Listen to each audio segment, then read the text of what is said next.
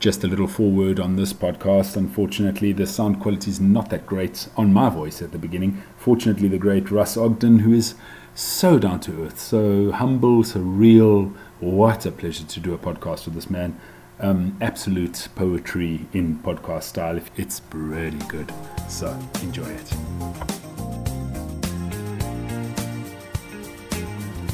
Staying Alive in Paragliding, a podcast series with your host, Steph Jonker from Cape Town, South Africa, the owner of Parapax Tandem Paragliding and a competition pilot of 23 years. Real podcasts for real pilots, to learn from, to laugh at, and to enjoy the funny and crazy stories that go with it. Man in his garage, he was sitting next to his old timer, a Rover car, and he told me the reason that he's there is to get away from, to have some quiet from his two girls. How did you describe that dog, Russell? Well, she's a delinquent maniac, but very lovable one at that. Boxers are wonderful dogs. They are absolutely great, loving, affectionate, always have a lot of energy. Tell us about yours. Yeah, but well, of all my girls, she's by far my favourite, and just an absolute joy and the best addition to our family that we've ever had. Gives us all individually something that is priceless, really. Yeah, no, very much part of the family, and we all love the dog immensely. A bit too much, probably. But that you said it's the lady in your family that you love the most. Yeah. So. My girls know that. They accept that. Let me introduce you. In fact, you don't need an introduction. You are a guru in the sport. You are if I'm not mistaken, along with Honorin, and a couple of others. I don't quite know the complete structure. I don't think even you guys know the complete structure at Ozone. You are, if I may, head test pilot. You've worked for Ozone since 2004. I took the liberty, of course, since we've never met and we don't know each other. And as you told me, you've never been to Africa before. I am sitting right here at the portable takeoff site, a place that I've chosen for lockdown, much to my frustration. I don't know if it's a good thing or a bad thing. But I'm right here looking at the weather and seeing flyable conditions every day and doing my absolute nut. But Russell Ogden, you are in the south of France. That's where you live, near Gordon. I had Bruce Goldsmith on the line. He's also done a podcast a few days ago. So you guys share a similar takeoff site and you see each other every day.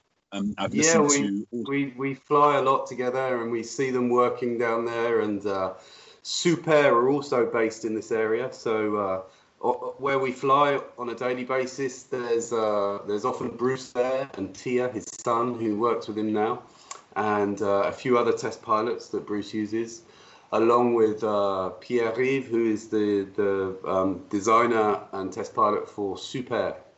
And so we're often flying all together, testing our wings above Bordeaux. Nice, and I know you guys are not very far there, but I've never actually had the flying experience right in those areas. It's not about me, it's about a very interesting mind that I'm going to try and dig into, having looked at Hugh's superb interview with yourself on XE Mag. Great one. I'm going to buy 15 of their magazines for the price of 10. I want to give them a very soft punch because I think the work that XE Mag and Cross Country in general, along with everybody who's doing podcasts and trying to further the sport. Since I had never met you, I sent you an invitation. It was Honorin when I did a podcast with him, who said, no problem, speak to Russ. He's such an approachable guy. So I thought, what the hell? And that's how we actually further ourselves. And your answer to me was, why not? Let's do it for humanity. And I love that approach. I think what it's all about. Yeah. Well, I was only in response to you because you were saying you wanted to save humanity, and this was your way of saving humanity. So if I can be of any assistance to you to do that, Steph, I'm happy to be there. I've got a huge list of things to get through, but it is actually here to pick your brain. So let's start with your very first question. Harry asked on Hugh's video chat, risk versus reward, flying unconsciously. Andre Rainsford Alberts told me cross-country flying and competition flying are the same thing. You disagree. I disagree. Andrew Smith asks me the question in a podcast, do we fly consciously or unconsciously? Why do we fly better with a hangover? Talk to me. Well, there's no right and wrongs, and I would never try and go against what Andre says, because I rate Andre as one of the best pilots in the world and one of the gurus of our sport, and I would always listen to anything he says. I am not closed-minded on this, but what I find is when flying competitions, I do fly in a different way than when I fly cross-country, and the reason being is that when I fly cross-country, mostly that's done on your own, so you are making all of your own decisions as when to leave a thermal, when to move on, which lines to take in the sky, independent of any other information. So you're really just in the flow of that moment and using all the information that you've got in front of you. And what I tend to do when I fly cross country is I just go with the flow. I go with my gut instinct. And I don't try. I analyze. We're human beings. We have brains. We've got a lot of information to draw from and pull from. So there is an analytical side going on, but mostly it's just going with the flow, taking the paths of least resistance, and enjoying it that way. When you're competing, there's 150 other variables, which are all the other pilots around you, and when we're competing, we should be focusing, or I say we should, I focus more about my position in the gaggle, my tactical position within that group of pilots. And I try to remain dominant and try not to make too many cross-country decisions. The more cross-country decisions you're making, the more exposed you are. You shouldn't be. You should be flowing with the gaggle, going with the gaggle, staying with the gaggle, maintaining your position in the gaggle, trying to be dominant within that gaggle, or get dominant within the race at the front of the gaggle, and concentrating on that. And then in the last 20, maybe 30 kilometers, that's when you can look for openings and moves and cross-country decisions that are aggressive and tactically correct for the time of the race. When I fly cross-country and when I fly competitions, I am flying in a different mindset. I don't know if that's right or wrong, but that's how I find myself flying.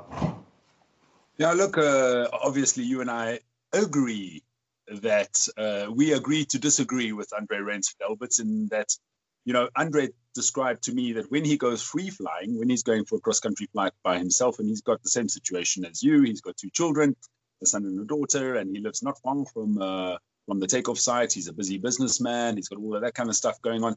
He goes up onto the takeoff site and he takes off and he flies as bloody hard and fast as he can, like really guns it. That's why we love him. Yeah, absolutely. That's why we love it. That's why we get so off on flying. And yeah, I mean, that's the beauty of flying, isn't it? It really touches deep down deep down. It touches. We're very fortunate. I've always said that we're so fortunate to be born in this generation, and this part of the world that we live in, that we've been given the opportunity in life to be able to do paragliding, because all of our forefathers, all of our prehistory have never had that opportunity, and we're just very fortunate to have been in this generation.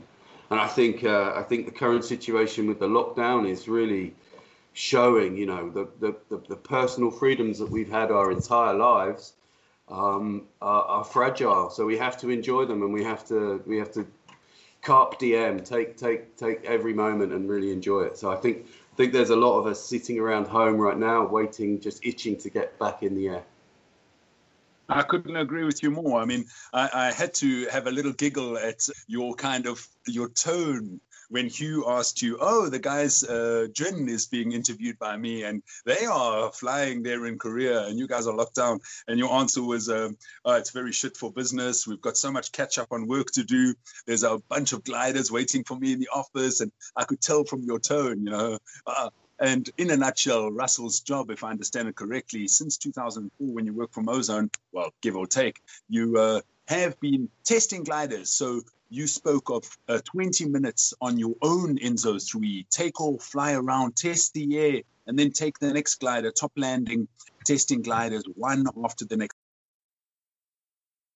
I picked up a little regret in your voice yesterday when I picked up, or I sensed that you would love to try more gliders, not only Bruce Goldsmith's gliders, who's right next to you, or Super's gliders, but unfortunately you have your limitation with regards to work and your expectations, and Luca, Ma and Fred are all waiting for some answer from you to say thumbs up or a medium, or I give this one a 6 out of 10. Yeah, I mean, we're flying all the time. We try to put as much time on our gliders as possible, which means that all of our sizes, once we finish and complete a wing, we need to then put time on the other sizes to make sure that they're functioning correctly, they're working correctly, they're meeting all the goals that we've set, and this takes time. It takes normally about a year to develop a wing, and that can often be a year of working solely on one size to get that size correct. We work normally on the size that we all fit into comfortably, that we can test comfortably. So we work mostly on the medium smalls, the medium larges initially, and we get those exactly how we want. And then the other sizes are scaled from that. We don't just scale and then send to certification. We need to put hours and time on those wings so that we can iron out any problems and find any issues during the development stage before we go into production. But because Ozone, we have a large range of wings, and they all come in 4, 5, 6 sizes sometimes, and they're all on a constant sort of 3-year, 4-year cycle. It means that we have a never-ending flow of projects, of prototypes, of wings to fly. So coupled with all the work that we have to do in the office, the behind the scenes, along with the flying, we're busy. We're busy, but it's great fun. It's really rewarding work. I find it very deeply interesting, and it means we can fly a lot as well, which is good. But you have to do the job. To do the job we do, and it's probably like you, Steph, because you're tandem flying all the time. You have to absolutely love it. Otherwise, you wouldn't be able to do it for too long, because it's all encompassing, really. You're actually wrong there. I don't fly all the time. I have a team of 10 pilots. I work for 2 months of the year. I've got a really fortunate position. I had actually a clown business. I could tell that from your pad there. Yeah. I would like to know, in your free time, besides your girls, your dog, what else pulls you? I mean, you're trying to tinker with the old car? I guess as I've got older, in my free time in the past, I used to go flying and just be really into to flying and fly all the time. As I've got older, my interests have shifted, and at the moment, my spare time is taken up doing DIY around the house. We're sort of renovating this old house that we've got, working on the car, tinkering with bits of wood, making things, fixing things. I enjoy learning new stuff as well, learning new skills. And I think I spend a lot of time on Google and on YouTube looking at instructional videos of how to do new stuff. But other than that, no, family life, walking the dog, enjoying the amazing countryside that we live in, up in the mountains, walking in the mountains, and just taking it easy. I very rarely now fly at the weekends, just for fun. I don't go cross country around here because I think I've done it so much that it just becomes, I always feel a bit guilty if I go of a weekend just go flying, because I'm very fortunate that I can fly every day during the week, and so I really get to scratch my itch during the week, and when it comes to the weekends, I'm no longer itchy. So come Monday morning, the itch starts again, and I can fly again. So it's I don't fly so much in my free time anymore. It's fantastic. I am not having any children. I've never been married. I'm with a girl for the last 10 years. We live very separate lives. We live together under the same roof, but 4 months together is fine for me per year. And she respects that I have to go and travel and see the world and do my mad thing. So very, very different, but very interesting. You've been looking at the sky since a little boy. I looked on Ozone's website to have a little bit more into the insights. I don't like to speak to somebody without at least looking a little bit who they are. So you've looked into the sky, you saw your brothers start flying. That was too much peer pressure for you, sibling rivalry. And at the age of 21 in 1994, that was it. You were completely hooked and the rest was history. I want to know what you studied, and I want to know what you did between the years of 1994 and 2004 when you started with Ozone. What did you do professionally then, mate? Well, I just carried on into university after school as it was kind of what was expected of me. I think with hindsight, I wouldn't have done the same again now. And if my kids are not really that way inclined or that interested, I wouldn't force it upon them. But I was kind of brought up to expect to go to university, so that's what I did, and I had a great time. I studied business management. It was a sort of stopgap kind of degree. It wasn't vocational in any way, and it wasn't something I was particularly interested in. But then after that, I started. Once I paid off, I just got a job on the construction sites and paid off my debts and managed to be able to afford a second-hand wing, and I started about 6 months later or a year after learning to fly. I started working as a trainee instructor with the school that I learnt in, which is Fly Sussex in Brighton, in England, south coast of England, and I spent 10 years working as a paragliding instructor. With a beautiful group of people, and had a magnificent time. Thoroughly enjoyed it. I wouldn't give up those 10 years for anything. And we had a really, it still is a very successful school in the UK. Has lots of students, really good instructors, good vibe, nice flying sites, and it was a really good time. The only frustration really is the UK weather. Which made some years were great, and other years were just terrible. You know, we were in the best part of the UK, in the southeast corner, where it's the sunniest and the least amount of rain, and probably the least amount of wind. So, as Andre says, it's Mud Island, though. It still is Mud Island, but it's the least muddy bit of Mud Island. It's not quite as soggy as the rest of it.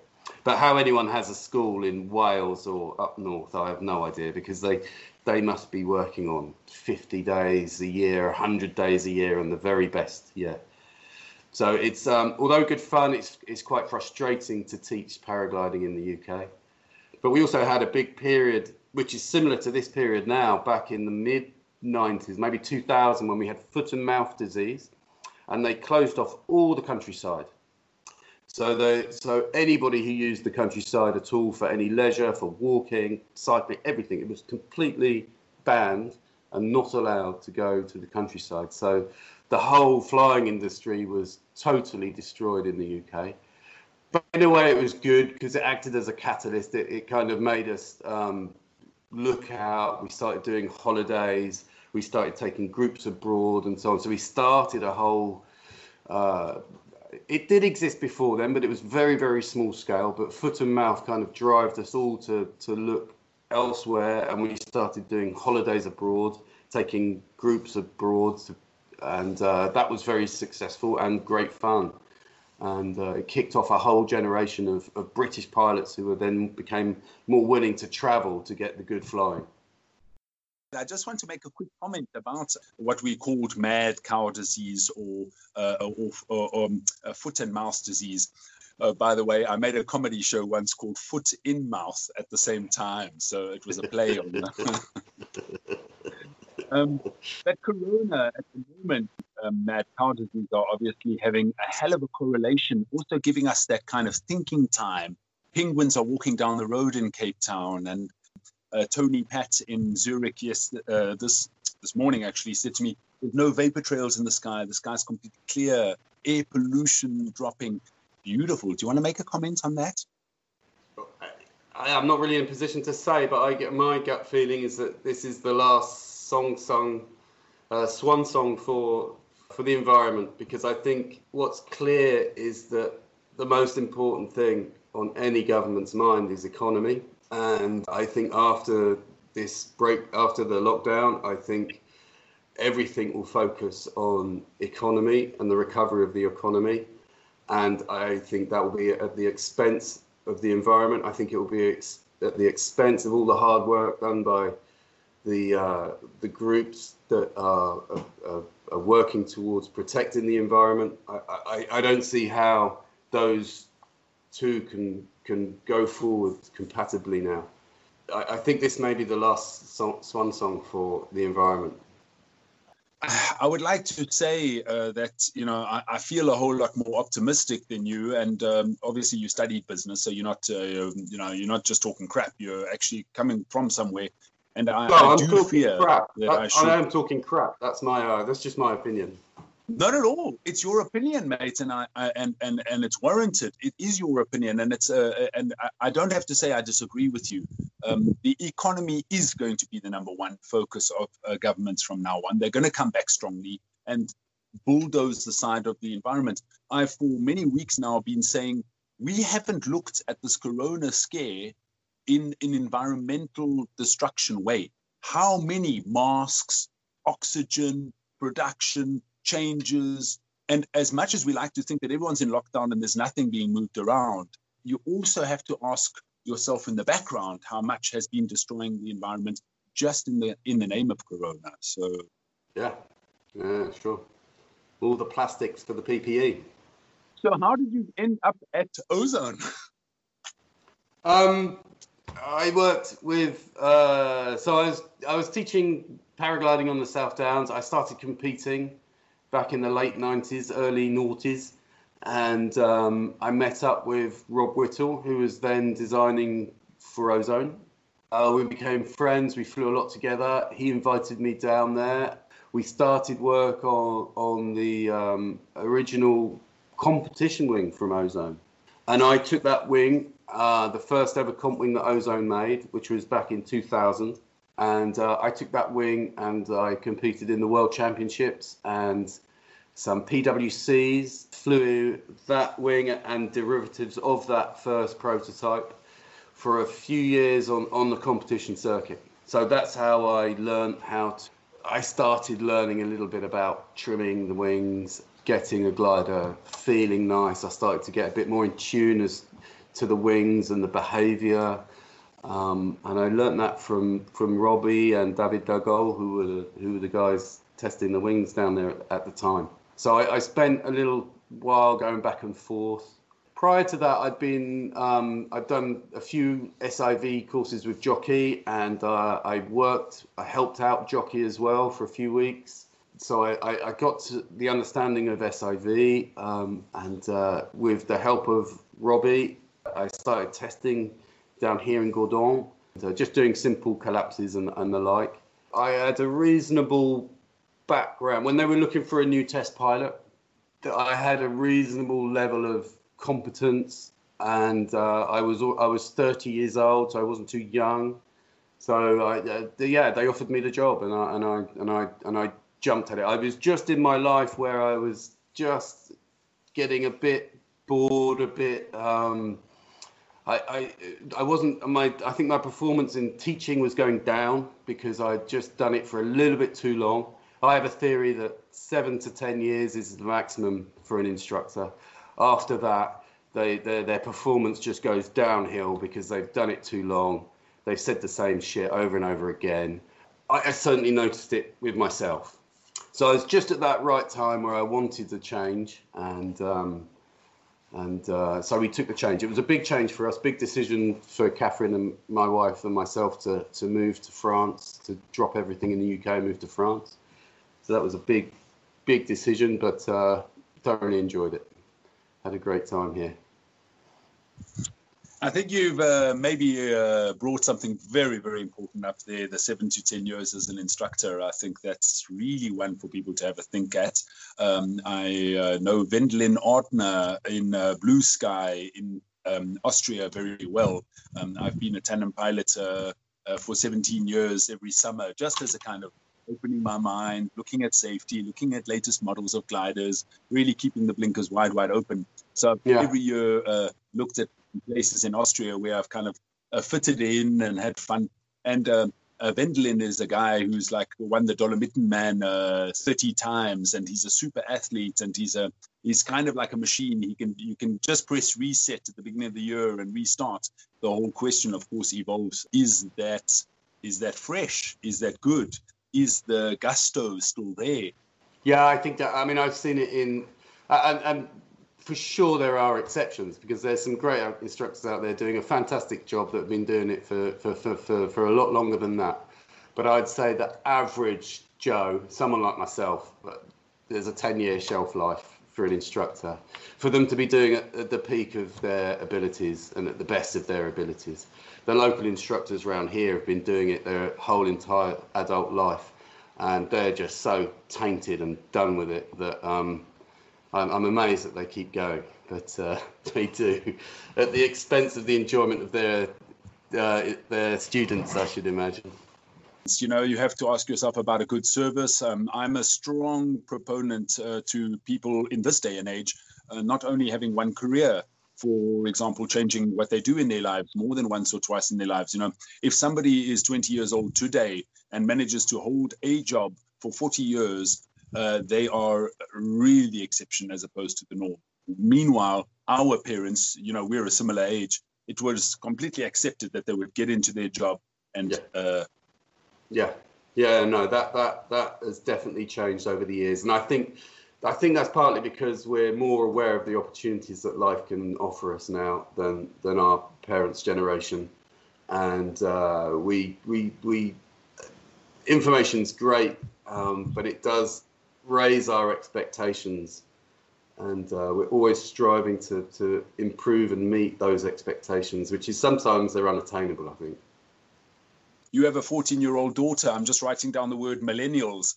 They don't know what work is. They're absolutely not interested in work. They just want to play on the social media, look at their screens, which I'm also going to do a podcast on how addicted we are on our phones. You know, it's an absolute bizarre concept that all of a sudden we've got this little thing in our hands and we cannot be away from it. In the 5 weeks of this lockdown, I've done a 3-day silent retreat where my phone stayed off. I didn't look at it.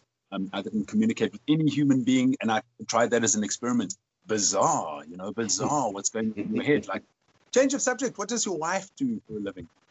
My wife is a great mother. So she spent the last time being a pretty much a full-time mum. But she before that, she was a teacher, teaching English, working in Monaco, teaching the rich kids in Monaco. Now she does personal, individual English lessons, and with small groups as children as well. There's a lot of demand here in France for English to be introduced at an early age, and it's not done in the schooling system, so it's often done by private tuition, and Catherine does quite a few hours a week doing that. You know, being married to you, I'm sure she needs much more stimulation, which is absolutely fantastic and great to you guys. You know, I can read my clients, and I have to say that I like to look at you and say, you know, you need constant stimulation. You're not a guy who can just walk the dog from morning to night and just be lost in your head. No, you need much, much more to be going on in your brain, if I'm not mistaken, Russell. I actually, you know, you are quite right. I am constantly thinking. I do enjoy thinking and learning new stuff, but I really enjoy one of my favorite moments is walking the dog, because it's just an absolute release. And because you do it on a daily basis, you really see the seasons change. You see, it's a lovely moment for me, whether I go with my girls or on my own. Walking the dog is very cathartic, really enjoyable moment for me, where you can just switch off everything. I quite enjoy that. So I'll tell you something you may or may not know about me. I am a hypnotist. I do a stage show, and I've done a lot of hypnotherapy with people, and I have a lot of, how would you say, benefit from that in my life. And I'm very looking at trance and meditation. And of course, it goes without saying, that we go into a trance and we do meditate when we are paragliding. That's our Zen. A lot of people, I ask them, do you meditate? And I'll ask you the same question. Do you meditate? You are meditating when you're walking the dog. You are meditating when you are paragliding. Do you want to comment on that? Yeah, I think I think I don't meditate, but I'm very open to it. I've read a lot about it. I listen to a lot of Sam Harris. I don't know if you know him. He's a psychologist. He's into meditation, but I've never done it. But I'm very open to it. But when we fly, we definitely get into that flow state.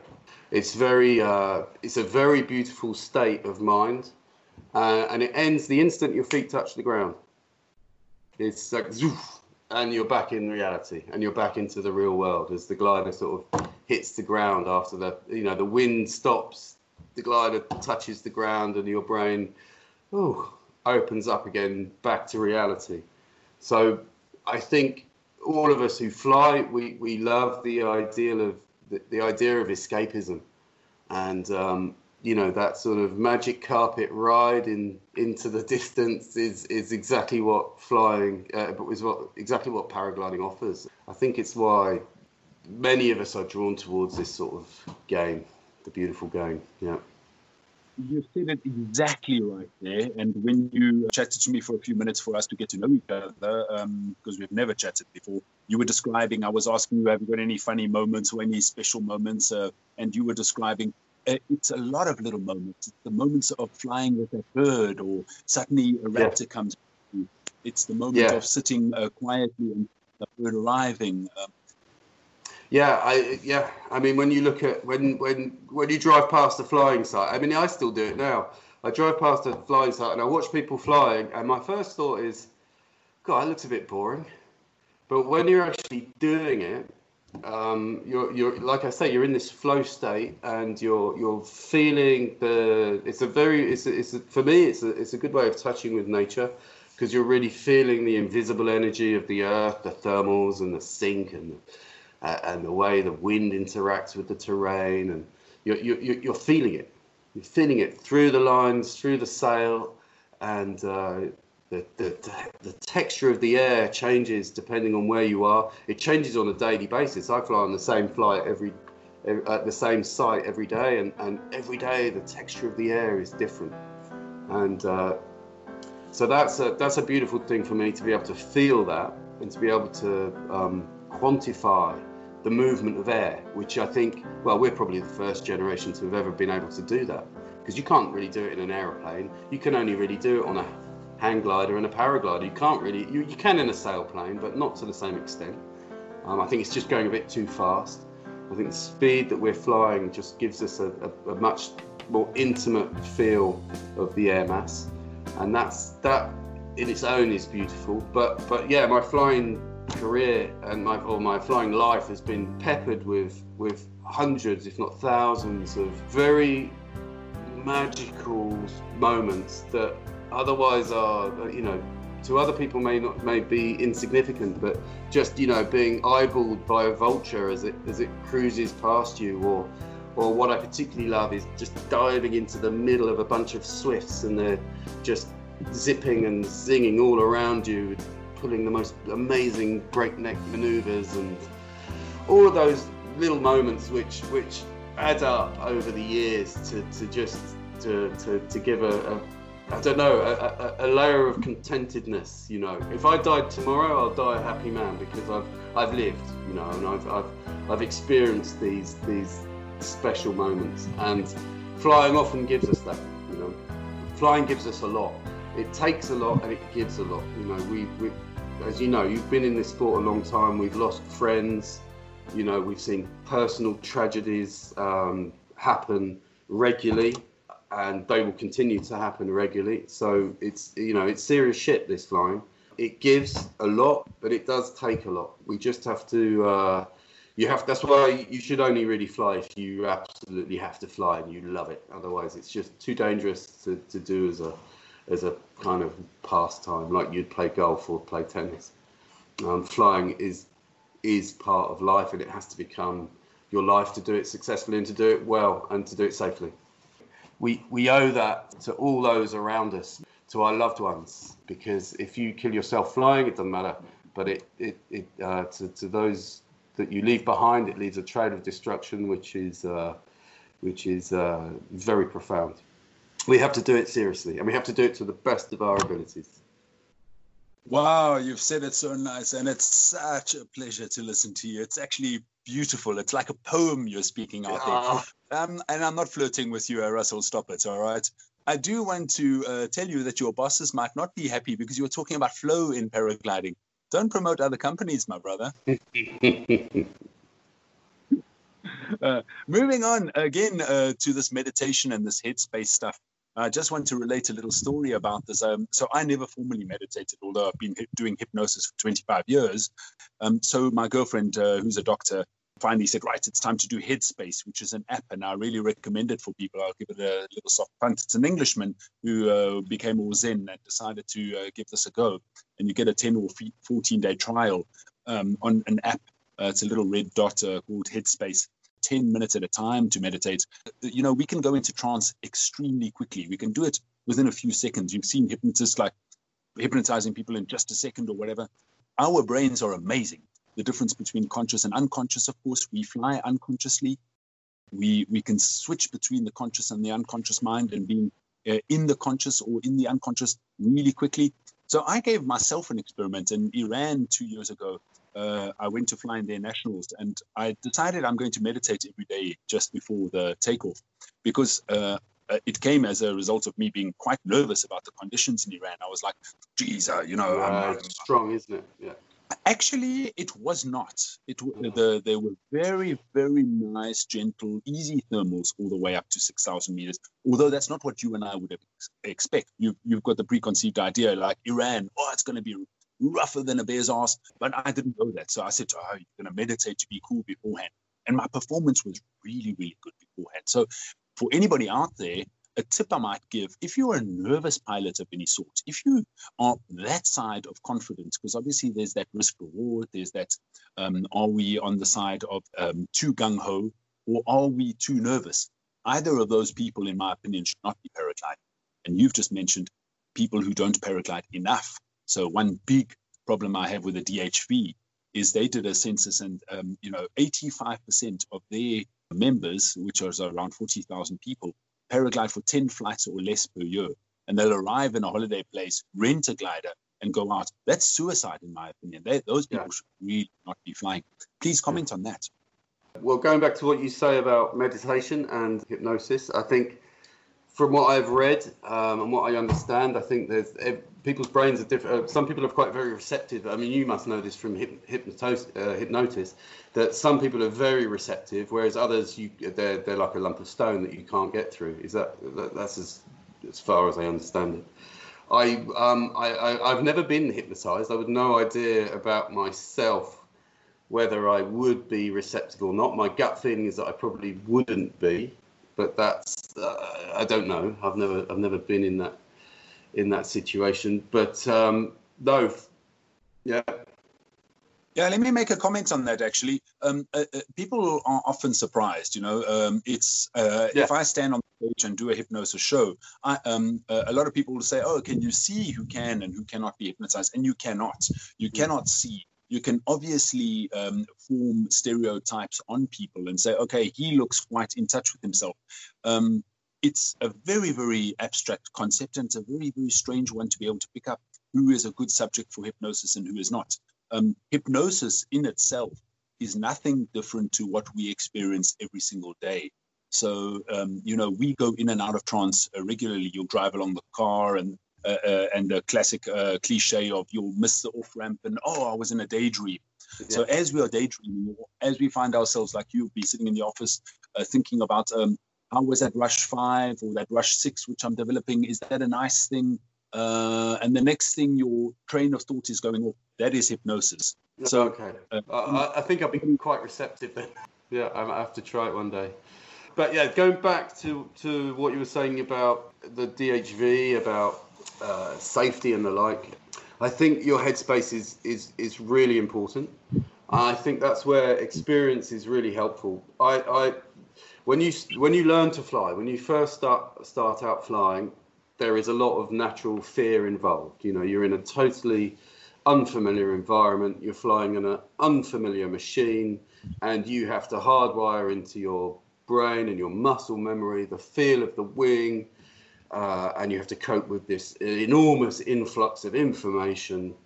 and just to keep yourself safe and alive and land safely at the end of the day. And when you're learning, that should be your absolute focus. Number one importance is to have fun and be safe and land safely at the end of the day. And that period takes quite a long time. It depends on your own natural ability. It depends on the environment that you're flying in, the people that you've got around you, and the opportunity that you have to fly. But that period is different for everybody. Some people, due to their personal circumstances, will possibly never get out of that kind of initial learning phase, because their flying is fractured. It's not organised together. There's not enough of it. The conditions you fly in aren't good enough.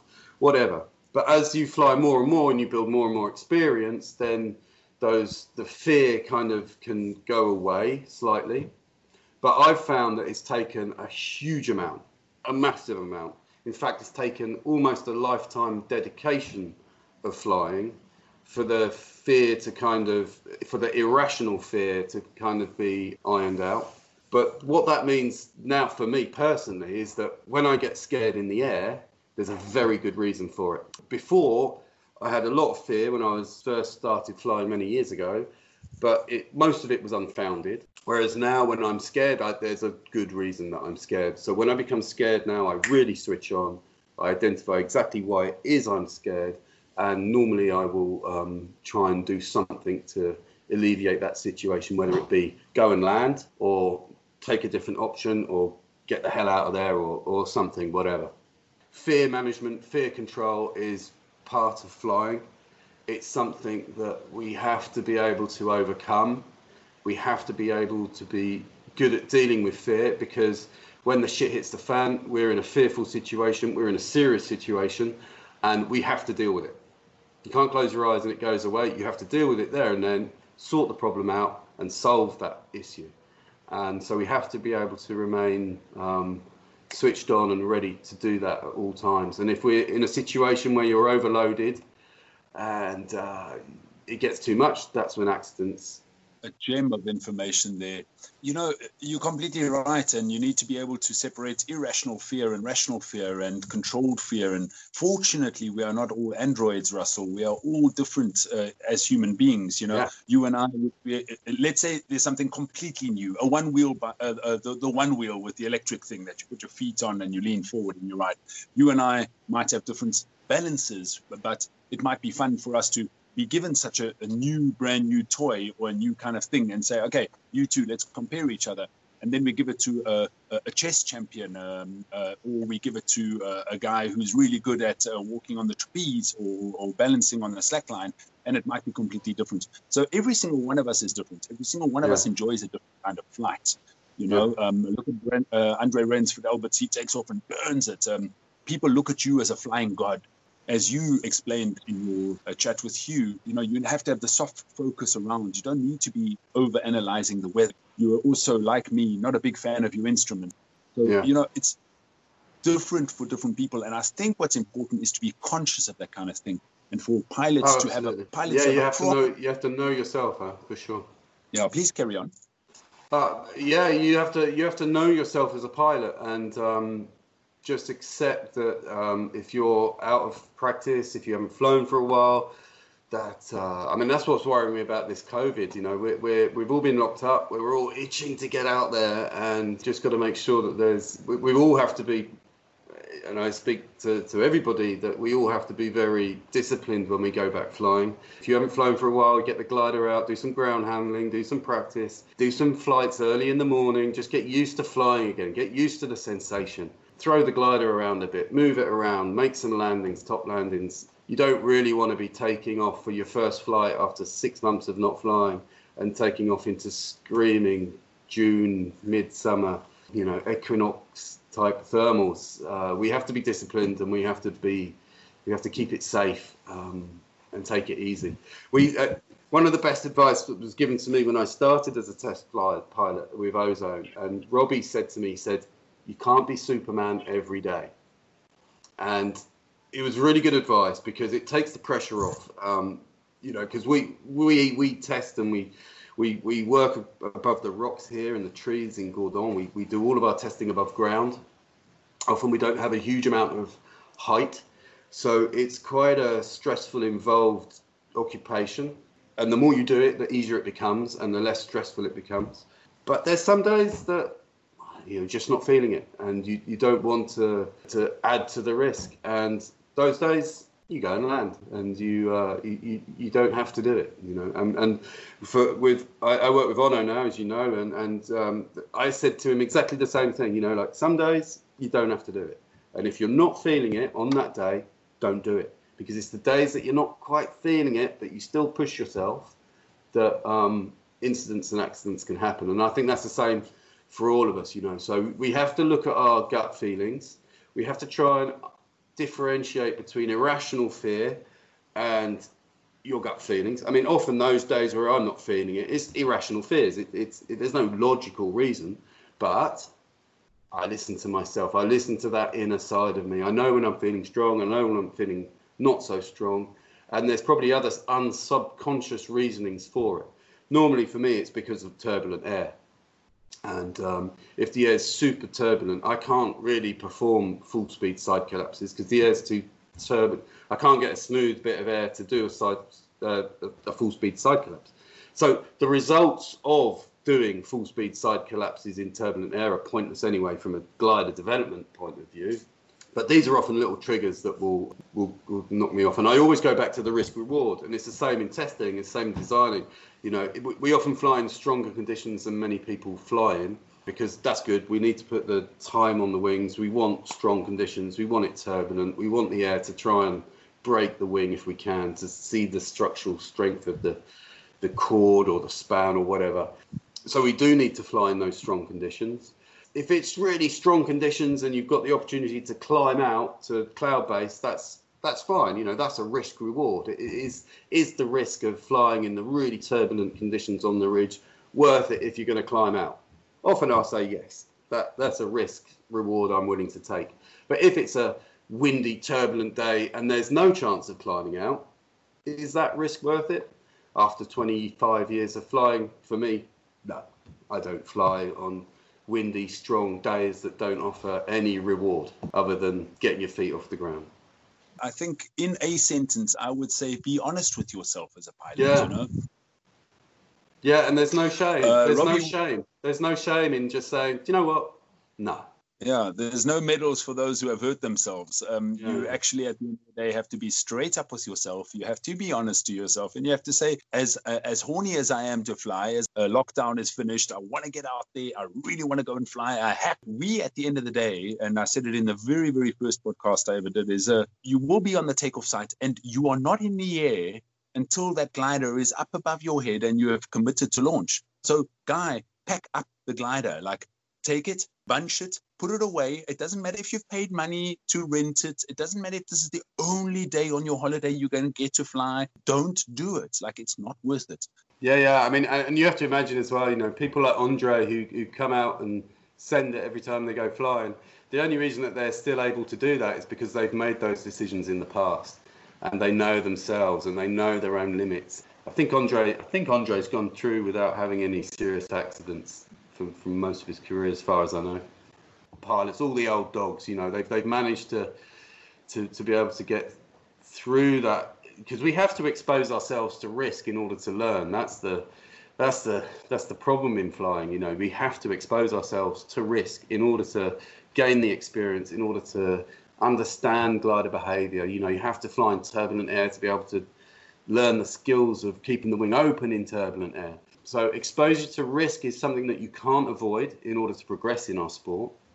But that's why we have to try and manage our exposure to that risk and mitigate the chances of bad things happening. Which is why, practice, training is so fundamental. And it's why I've been a strong proponent of SIV training for many, many years. It's not the be-all and end-all. It won't make you safe, but it will make you slightly safer. You've said it there, and the naughty boy Robbie Whittle also taught me a couple of tricks in the end of the 90s when I first met him. And, he was an absolute complete guru, a complete idol for me. I mean, I haven't spoken to him in years and years, but I tell you, oh wow, I need to speak to him again soon. I mean, I've got to do a podcast. Sure, I got to pick. You that should guy's do. brain. You should do, because he's bloody awesome now, and he's designs kites. He designs the ozone kites. He's pretty much stopped flying. He does fly every now and then. He's got a small Xeno, and he does go out flying every now and then. But what he's really into now is his bikes, and he's doing a lot of TT racing. Does the Isle of Man TT, and he's riding his 600, and he's also dappled with the thousands as well. But he's got himself to a really good level. I mean, he was in the senior proper TT race last year. He's just full on, and you've got to get him on. He's awesome. Well, you're going to tell him that he does a podcast with me, and he'll remember me, because way back when in Vertigo, we had a couple of really mean parties together, and he will remember him from Africa. So you remember Greg Brown showing you the lion walk way back when? Yeah. I still that's disturbed me for my whole life. I still have nightmares over that. Yeah. But happy days, really good days. I really enjoyed that period. It's when I met Greg and Andre and all those guys. Yeah, Andrew and everyone. Yeah, it's good. The party turns for the worse, and there's a bit of a, there's a fist fight, and there's this and that, and the girls arrive, and it gets even more out of hand. Come on, that's paragliding. I think things have changed now. There's less fist fighting and less girls. That's a big problem. I don't mean about the fist fighting. I'm not one for. Obviously, Robbie Whittle won the world championship in hang gliding many, many times, and you and I think we're big men and we're like really good at racing guys to go. Actually, we're pussies, because if you think you're ever going fast, you just Google Guy Martin or let's say Robbie Whittle and look at the chase camera on him on the Isle of Man TT. Guy Martin and Johnny Dunlop is one of the 17 minutes around the Isle of Man, which if you ever think you're riding a motorcycle fast, and I ride a motorcycle like really a deranged man around Cape Town. We have a lot of traffic. Cape Town's become one big parking lot. There's traffic there every single day, and I don't want to drive a car, so I ride a variety of different motorcycles around just for fun. And one of the best fun you can have on the ground is to ride a motorcycle on the racetrack. It comes down to the individual, doesn't it? I mean, of all my friends, if there's one of them that I would be the most comfortable riding in a TT, would be Robbie, because he's so competent. And what's very good about Robbie, he took, for example, last year in the TT, he had his 600 bike and he had his 1000 bike. And they do a few days of training, practice, before the actual senior race starts. He did all that in his 600. He qualified for the 600 race. He did it on his 1000. I believe he qualified for the 1000 race. But at the end of the day, he said, do you know what? I'm not going to do the 1000. It's a little bit too much for me. I'm just going to stick and concentrate on the 600. So although he's a crazy loon, he also has very good control of his own mind, of his own well-being, and he's quite sensible with it as well. So from all the people I know, he's all my friends, he's the one that I would be. He's the only one I'm comfortable with actually doing that, because it is so bloody dangerous. Yeah, I agree with you. I would. The only sport that I really follow is GP racing, and I just love the level of what those guys do, and I'd love to be able to do that.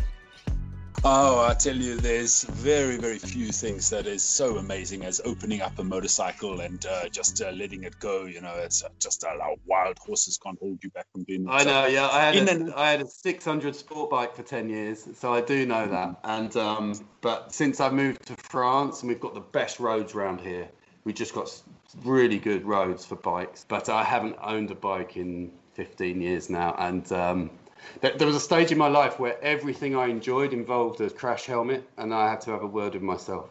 So the motorbike was the one thing that I put to the side, just to reduce the chances of risk in my life.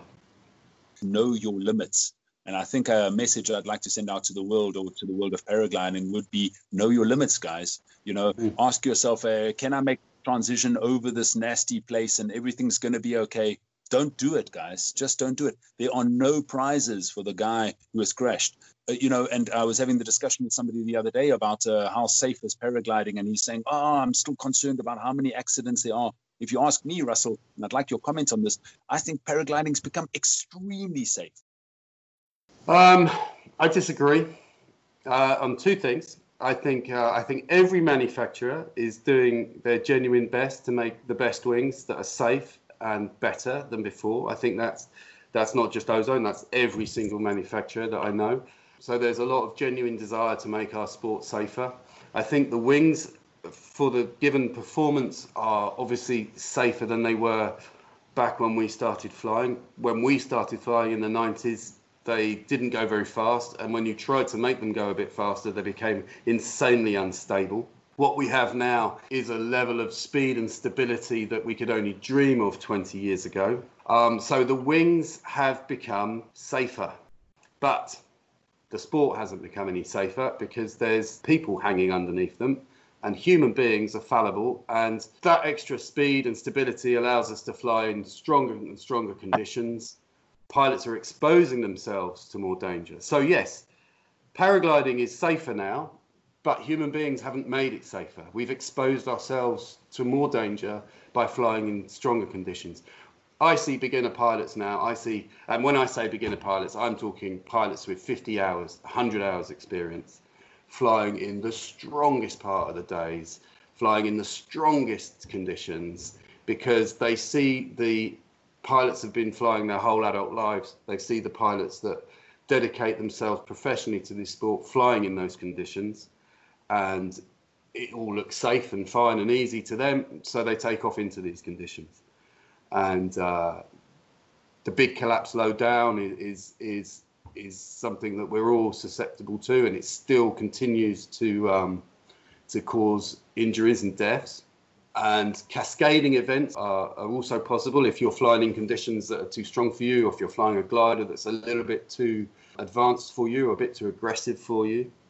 Although I totally agree that paragliding has become safe. And I think if you get to our age, if you get to a period where you've been flying for 10 years, 15 years, and you're very self-disciplined about the conditions you fly in, then yeah, you can make this sport totally safe as you can make any kind of extreme sport. It's a relatively less extreme sport. But like I said earlier, during that learning phase, during that period where you're discovering and learning paragliding, which I would say takes 500 hours really to learn how to fly a paraglider, to say that you are competent and past the intermediate stage of paragliding is probably between 300 to 500 hours, I'd say. But those first 300 to 500 hours, you are exposing yourself to risk. You have to expose yourself to risk in order to learn what is necessary to keep yourself alive in the long run. But so it is during that period that it is dangerous. But if you are self-disciplined, if you choose to fly in the right conditions, you can make it safe. You can progress in a safe way. But as humans that want to aspire to better at all times, it's quite hard and requires a lot of discipline. I'm sure you see it where you are in Porterville. You know, you've got a site there which is world-class, world-renowned. It can give you lots of amazing flying, but also there's times and there's periods where it's not safe for the inexperienced to fly. There's a certain wind direction where it gets very turbulent on takeoff and all those little things that you know about. But someone who's been flying for 50 hours and have arrived there on holiday, they may not know that, you know. So there's so much we learn from doing our sport and from the experience of doing it for many years that you just can't learn in 10 hours or 20 hours. And I think that's our sport dangerous. It's not the wings that we fly. When people take off and see Andre just hammering it down the ridge and doing 100, 200K flight, if pilots aspire to that too early in their flying career, that's when they're going to get burned, because they don't have in their head what Andre does, in his head and in his skills and everything. That's what keeps our sport dangerous. I think it's the human element rather than the wings per se. So it's not actually the pilot who is at 30 flights, 40 flights, or 50 flights that's going to crash. As you said, it's the guys who put their egos, and that's a big one in this. put their egos behind them, forget about their discipline, which is another word that's really pertinent here, and they have 50 to 100 hours. They are on the bounce list. They are on the guys that have got to be very, very cautious. So you become a big man when you know how to thermal and you know how to fly, and you show up at Gordon because you know, wow, there's some big names here. And you kind of have to feel that you have to show, don't do it, guys. Yeah, that's exactly it. That's exactly it. And it's something that doesn't go away. It's something that we all have to deal with on a daily basis, you know. You speaking of Portable, I do want to add a little comment on this bloody beautiful and, in my opinion, one of our premier sites in South Africa, one of our premier known sites. We have hundreds of sites. I'm sure you've unflown. I'm sure there's a plethora of amazing flying sites down your way. Yeah, I've never been to Africa. I'd love to come to Africa. It's on the bucket list. It's, you know, it's the seat of everything. I've been very fortunate to be well travelled in my flying career, but Africa, Porterville is one of the places that I've never had the opportunity to get to, but I will hopefully get there one day. It's definitely on the bucket list, and I'd like to join you for a beer on your terrace and then wander over there and have a flight. Mate, I'm waiting for you, and you're absolutely my guest when you come here, even if we're strangers, if we were strangers an hour ago. Just on Porterville again, you know, we had a Swedish pilot who died here on in a competition. Lars. Just at goal. Lars was a friend of mine. Yeah, I know that. Yeah, shocking. Again, in the heat of the moment, and I don't want to have any offense to anybody, and I say this in really just a learning way. He got to goal, he had crossed through the end of speed section, he was on his glide to goal. He didn't need to be banging the bar, full bar, and just above the ground, hit a whirly, and that was the end of him. We have to be able to, a curtailing of our excitement, or to be able to curb our enthusiasm, if I may. Yeah, I think it was, as far as I understood, he needed to be on bar to cross the line, though. I'm not sure if he was going to make it. I think it was speed to fly. He had to be accelerated to cross the line. But either way, that's one of the dangers of competition. It kind of forces you to reach a goal, and especially when, you know, in Lars' incident, what's worrying about that incident, and I think what we can all take home from, or certainly I take home from that, because I knew Lars, and he's a very competent pilot, very good, lovely guy, good competitor as well. And he'd just won the race. He knew he'd run the race, but he had to finish. He had to cross that goal line. In order to do so, as far as I understand, in order to do so, he had to remain on speed bar to get there because he was going into wind. I've been in that situation several times, not necessarily winning a race, but trying to cross a line to get into a goal and having to push the bar in order to do so. Peter Brinkby famously did it many years ago and managed, unfortunately, just broke his legs and his back and managed to live and survive and fly another day. So the rules were changed about crossing the goal line to try and make it a little bit safer. But ultimately, I've been in exactly that same situation as Lars on several occasions. Probably, had I been in that same situation as Lars on that particular day, at that altitude, I may well have been doing exactly the same thing. And that's a worrying kind of thought, but it's also an important thought, and it's a lesson to all of us that the most important thing ultimately is landing safely and walking away. That goes without saying. But there are times, and competition kind of does that to you. It pushes you on and a bit further beyond what you would normally do. But that was an unfortunate loss from our sport, and a real tragedy. But the worrying thing for me is that I'd probably be doing exactly the same thing in the same place. Comments on competition. I saw somebody had written a little comment on the YouTube channel of XE Mag saying, "Wow, it gives me a lust to go and compete." I definitely encourage any pilots who are out there who are just flying around cross-countrying, doing a little bit more than soaring, thermaling. A competition doesn't mean that you're arriving in a situation where you are going to be pooping yourself, or you have to go a huge step up. No, do everything within your limits. Bruce Goldsmith was telling me about MRT style. There are lots of kind of calm competitions. I'm not a huge fan of the PWC format. I find it unnecessarily aggressive. I've heard lots of competition pilots saying that there's way too much gaggle flying. Yeah, I call competition paragliding the beautiful game. From all the sports I've ever done, there's nothing better more pleasurable than racing a paraglider. I've had many great flight with Andre and Russell. Love flying with those guys. It's always a pleasure. We had an excellent task in the super final last year in Baixo Guando when we went over the Pampas, which are these amazing granite rock formations that stick out of the jungle. And I did that with Andre, and Ono was there as well. It was the three of us. We got the jump on everyone. Had a great ding dong at the end. The most satisfying bit was that we dropped Andre at the end, and we beat him in by a couple of minutes, I think, a minute or so. So from all levels of competition, now there's lots of different competitions that you can do. There's the Ozone Shabra Opens.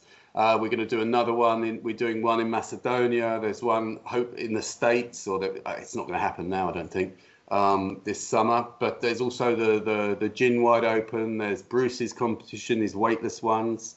All of these are aimed at new pilots or new to competition pilots, and with the aim to set achievable tasks and have experienced pilots there coaching, shepherding, helping people onwards, and a bit of post-analysis as well to see who did what, who did well, who did badly, and learn lessons. And it's a great way, a social event, to A, get some good flying, B, learn about cross-country flying, because you learn quite quickly in competitions how to compete because you're watching 100 other pilots do the same thing in the same time, and you can see what is achievable. It opens your mind. So it does help you with your cross-country flying, for sure. Top-level racing is another matter. The problem with this gaggle thing is actually not a problem, in my opinion. It's just the nature of the fact that back in the day, 20 years ago, I always tease Robbie about this, when Rob became world champion in paragliding, everyone else had a red ribbon and couldn't even take off. There was only him and three others that knew how to even fly. So, whereas now we've got 50 pilots that are at the standard of Andre, and are at the standard of Russell. And so when Andre does that braking move, he's got 20 people with him now. Before he didn't, whereas now he does. And if someone goes off in a slightly different direction, they have 30 people on him as well. The standard of pilot has gone up to the extent where the best pilots in the world are probably the same level as they were 20 years ago. They're not better. But the difference is that there's now 60, 70 pilots that can roll at that speed. And it's the fact that, this standard has been upped and upped and upped. And the depth of the field is so big now that gaggles happen because everyone's got their eyes open. If they see Andre taking a move, someone's going to cover him if it's the right move. If other people, if the collective brain thinks, yep, that's a good move, they're going as well. Okay, so those opportunities to break away become harder and harder and harder, and it only happens near the end, or if you have a day that is, shades over, or there's a lucky strong 5 meter climb from behind or something, and a gaggle can get a jump on others. But otherwise, on a normal standards glide climb day, it does act as a gaggle. But that's just because there's good pilots who know what they're doing, and information has gone out there. Everyone shares information. Everyone talks. There's a very healthy kind of movement of information in the competition world, even at the top level, even amongst the top pilots. Everyone's talking, sharing, discussing, analysing, hopefully improving for the following day. And what that means is that we all tend to fly together. There's probably a handful of pilots, probably 20 pilots, Andre of which, and Russell are certainly one of them, will be willing to stick their neck out, make moves. The majority of pilots are a little bit more tentative and tend to not stick their neck out. But it's still the beautiful game, and it's still very enjoyable. I'm still thoroughly addicted to it, and really enjoy it. So my heroine paragliding competitions, and in December we had our pre-PWC here in Portable. Even Stefan Droen was looking and going, wow, that Enzo 3 with the new set of lines that Steph Jonker is flying. Bloody be careful. And we've never flown a competition together, but they were seeing, wow, one South African is above and ahead of everybody all the time. Unfortunately, 13 points behind Pepe Maleki, who won the comp. And I had just finished 1 week of cross-country /comp training, kind of a clinic that we were trying. We were trying a kind of fun competition, much like you guys with Chabre Open and with June White Open, which was also at last August in Macedonia with Martin Jovanovski. And what a pleasure. Really, really nice to see this. And I want to also echo what you've said a few minutes ago about the pilots today, and I reiterate, we only get a kick in the arse. It's so nice for us afterwards to be able to openly discuss and say, shit, you did so well on that transition, and really nice. And it's not just about, okay, we all go to our corners of the bar and sit and drink our drink quietly and ignore each other and go, screw you, I'm going to have you tomorrow. It's not like that at all. That camaraderie, that kind of us looking after each other, because we do a relatively risky sport. So, when one guy crashes, you forget about the race. Your priorities to top land by that guy, check that he's okay, try and save his life. That's what paragliding is all about. That's the essence of the sport for me. I would like to maybe ask you to transmit the message to Ozone, and maybe if anyone from Jin and the others are listening to this, let's try and get some comps in August and September, even extending to October. Maybe look at still having some kind of season. Obviously, it's much more difficult with formal competitions like a PWC formats and so, but some fun competitions. Everybody still wants to compete this season. I'm getting a lot of feedback from pilots saying I desperately want to get in the air and compete. So let's just do it. Let's just have 1 week after the next in Europe and have a kind of traveling road show. Yeah, I think there's a lot of people who are in the same boat, who are itching to get and fly. It looks like the British Championships, which is meant to be in Grand Bonnand in June, is going to be cancelled, or postponed. We're staying optimistic, and hopefully we can look for alternative venues to move it back into, like you say, into September, even October. Saint-André down here, which is a very good area for racing, can work really nicely in October, late September. So I think everyone is keeping an open mind and keeping optimistic to try and host something this year. But like you say, I think the World Cups are going to probably be off. I say let's keep it tidy, let's hope for the best, and let's just keep enjoying. And that's what it's about, which is so nice. I mean, have you got something from your past you'd like to share, some kind of madness? Maybe one last question I have for you is, you've said that you've had the fortune of traveling and paragliding really, really nicely around the world. Where are your top 1 or 2 or 3 or 5 or 10 places? Maybe you want to just rattle off a list or tell us. Right, well, I'm going to give you 3 places. As my top 3 destinations for flying. First of all, everywhere has good flying. Wherever you go, there's always going to be a good day, and you can get some amazing flying. Some of my best flying, some of the most enjoyable flying I've ever had has been on Mud Island. Flying cross-country above the green and pleasant land is rare, but because of that rarity, it's also beautiful. So some of my most memorable, enjoyable flights, certainly not my longest ones, have been in the UK. But my 3 top destinations for paragliding, for mountain flying, for mountain racing, I'll say for mountain racing, I'm being specific here. So for doing competitive tasks in the mountains, without a shadow of a doubt, Saint-André-les-Alpes in the Alpes Maritimes down here. It's the foothill of the main Alps. What's nice about that is that all the mountains are at different slight angles. It's a beautiful arena where you can have many different routes to get to the same spot. What I find is when you fly in the Northern Alps, all the valleys align. There's no route choices. You just fly along a valley, you cross a valley, you fly along a valley, you cross a valley, and then you come back and you land in a valley. It's flying around Annecy, for example, is great, and I don't want to upset people who love Annecy because I know there's a lot out there, but I find it a bit mundane, to be honest. It's a bit just sort of following a path. So I rate Saint-André-les-Alpes as the best place to fly in the mountains. For flatland flying, I think it would be hard to beat Chelan in near Seattle in Northeast America. It's a massive, there's a big mountain. You cross over a very deep gorge before hitting the flatlands. And it's some of the most stunning flatland flying you can have. The soil is very light. It's like talcum powder. So each thermal is marked by a kind of dust devil. They're not actually dusties. They're not dust devils, but they're visible from the sky. And you can see where they've scarred through the landscape on the ground. Very high cloud bases, sort of 6,000, 7,000 meters, about 5,000 meters, 6,000 meters. Really exceptionally good flatland flying. Thoroughly enjoy Chelan. Closer to home or closer to Europe, I actually really rate, and I've only been there a couple of times now, and only recently, but I actually really rate Kruševo in Macedonia, that whole valley where you met Martin. I think that is a really fantastic place to fly. It's a very safe, relatively safe takeoff area.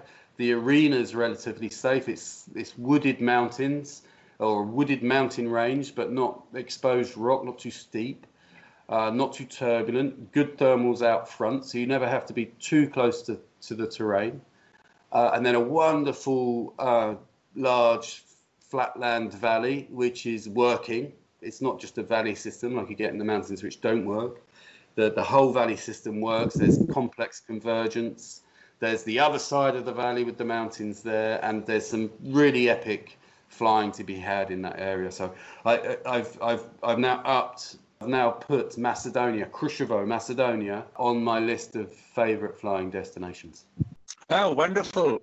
Wonderful. I'm going to ask you just to think for a moment about your 4th, 5th, 6th, 7th, just mention names. You don't have to go into details, but I have to say I also came second in that Gin Wide Open in Kruševo last year, and I can completely agree with you. Bloody brilliant place to fly.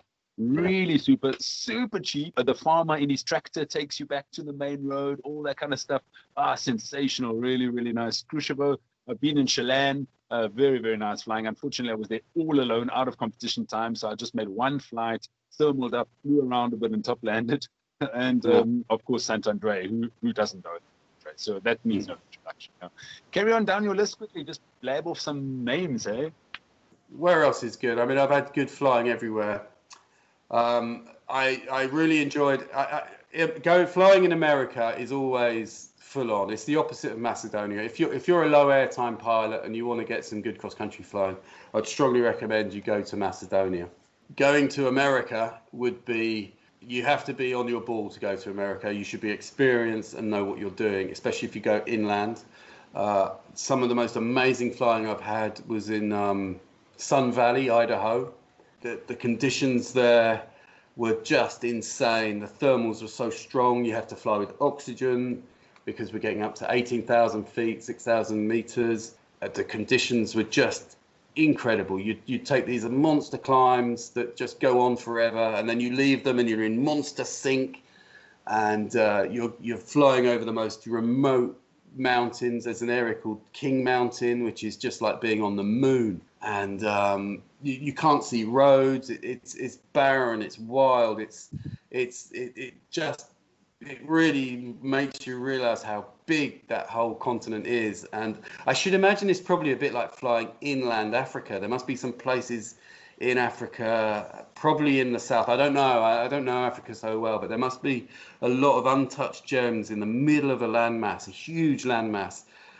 Which gives conditions. The Americans, I used to always tease the Americans saying, they say it's strong. But when you actually go to America and you fly in the conditions that they fly in, it's like they were underestimating it. I think they were downplaying it. It's a full-on place to fly, and a lovely group of pilots, a good flying community to fly in. So Sun Valley was a really, really, really exceptionally good place to fly.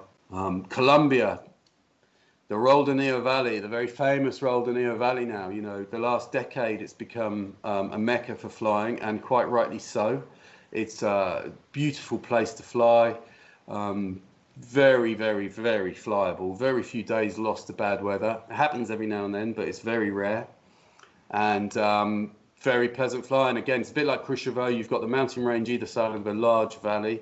The valley's working. It's always nice to fly in a place where the valley's working. I like that. It's nice to have that mix between diving into mountains, flying flatlands, and being able to get to another mountain range. I mean, I personally, over the years, I've realised that I enjoy flatland flying more than I enjoy mountain flying, simply because I'm less exposed to risk, I'm less exposed to danger, and it's a bit more random, it's a bit more interesting because you don't know what's going to happen. You've got to duck and dive and make decisions, and sometimes they work, sometimes they don't. Mountain flying, I find, a bit more prescribed. You just follow the same route. You go to that spur, which is sitting in the wind and sitting in the sun, and you'll get a thermal. So it's a little bit more predictable. And so I like the unpredictability of flatland flying. So I'd like to do a bit more flatland flying in the world now. Search for good places to go flatland flying. You know, whether it's in Brazil for the long cross country, or go try again in Texas. We did a few years ago down in South Texas, trying to do world record attempts down there. That was quite full on. So I'd like to do a little bit more flatland flying, really. I love to hear how excited you get and how you're going off, and like I ask you for a couple of single names of places and you start going about flatland flying. Well, the world is our oyster, and the world was our oyster. I don't know if it will be anymore in the future, but yeah, there's lots of good flying to be had everywhere. But I think the most important thing right now is that we enjoy the flying that we have in our local area, and we get used to that, because I think this year we're just going to have to get used to that if we're lucky.